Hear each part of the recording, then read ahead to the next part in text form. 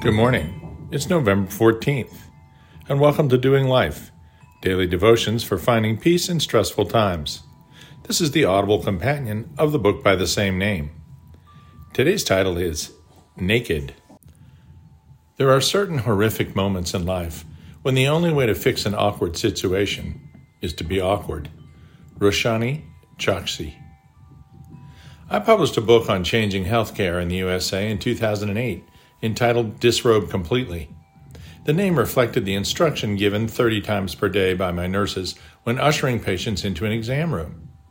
If you would disrobe completely, put this gown on so it opens in front like a vest, and put the paper sheet across your lap. Have a seat on the end of the table, and the doctor will be with you in a moment. First of all, 80% of women put the gown on so that it opens in back, despite the instruction. A full 20% leave their underclothes on, apparently not catching the completely after the word disrobe.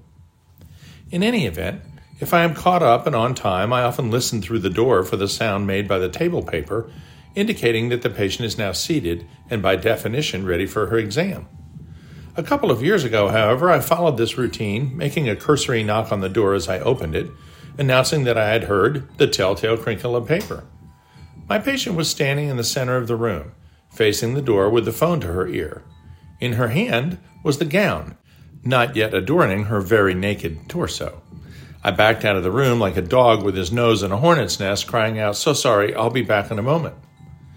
When I re-entered several minutes later, my patient was seated, with the gown on and the sheet across her lap as instructed.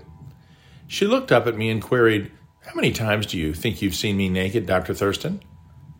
Well, I had delivered all 4 of her boys over the last 25 years. I don't know, maybe 100? She laughed and said, "And yet, vertical nakedness remains totally different from horizontal nakedness, does it not?" I readily agreed. Oddly enough, in this scenario, it was I who was embarrassed, not the one who was bare-assed. That's a pun, by the way. And yet, with just a few words, she had rescued me from embarrassment. Christians have a special responsibility when they encounter a situation embarrassing for someone else. We need to make them feel better, despite the awkwardness of the situation. The Apostle Thomas experienced this at least twice, as did Peter multiple times. Thomas told the Lord that the apostles had no idea where he was going to prepare them a place in John 14, 5-6. Jesus told him essentially, "Well, if you had known me, you'd understand. But from now on, you know God, and you have seen him." Like, don't worry about it. You'll do better in the future. Even so, it was Thomas who later wouldn't believe that the Lord had risen from the dead until he saw and touched the Lord's wounds. Jesus could have just let him swing in the breeze when he appeared before them, but instead he let Thomas put his finger in the wound and told him simply, "Do not disbelieve, but believe." John 20:27. Peter, as we all know, was frequently a mess. Talk about embarrassing. First, he told Christ he didn't really have to die. That ended with a "Get behind me, Satan." I used to think that was mean until I understood Jesus really was talking to Satan, not Peter. It was Peter who got the heebie-jeebies and lost his faith when walking on the water and sank before Jesus pulled him out. Talk about embarrassing.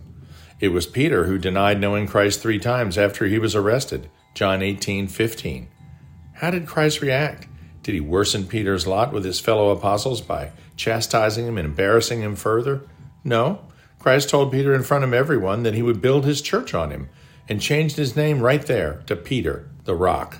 Matthew 16:18. There is a tendency when people are caught in an embarrassing situation to laugh at them, perhaps even with others. We can laugh as long as the one embarrassed is laughing as well. Otherwise, loving another means doing what we can to alleviate their mortification, perhaps sharing that the same has happened to us, or reassuring them that no one saw or no one thinks a thing about it. You never know the next time you're going to have a friend with lettuce in their teeth, right? They would much rather you inform them in a whisper than have you join in a mysterious group laughter.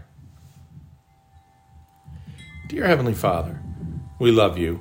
Remind us through your Spirit that it may not be funny if we're the only one laughing, as my mother used to say. Help us always to be compassionate, even in situations that people might find funny, remembering how it would feel if we were the ones in the same circumstance. Amen.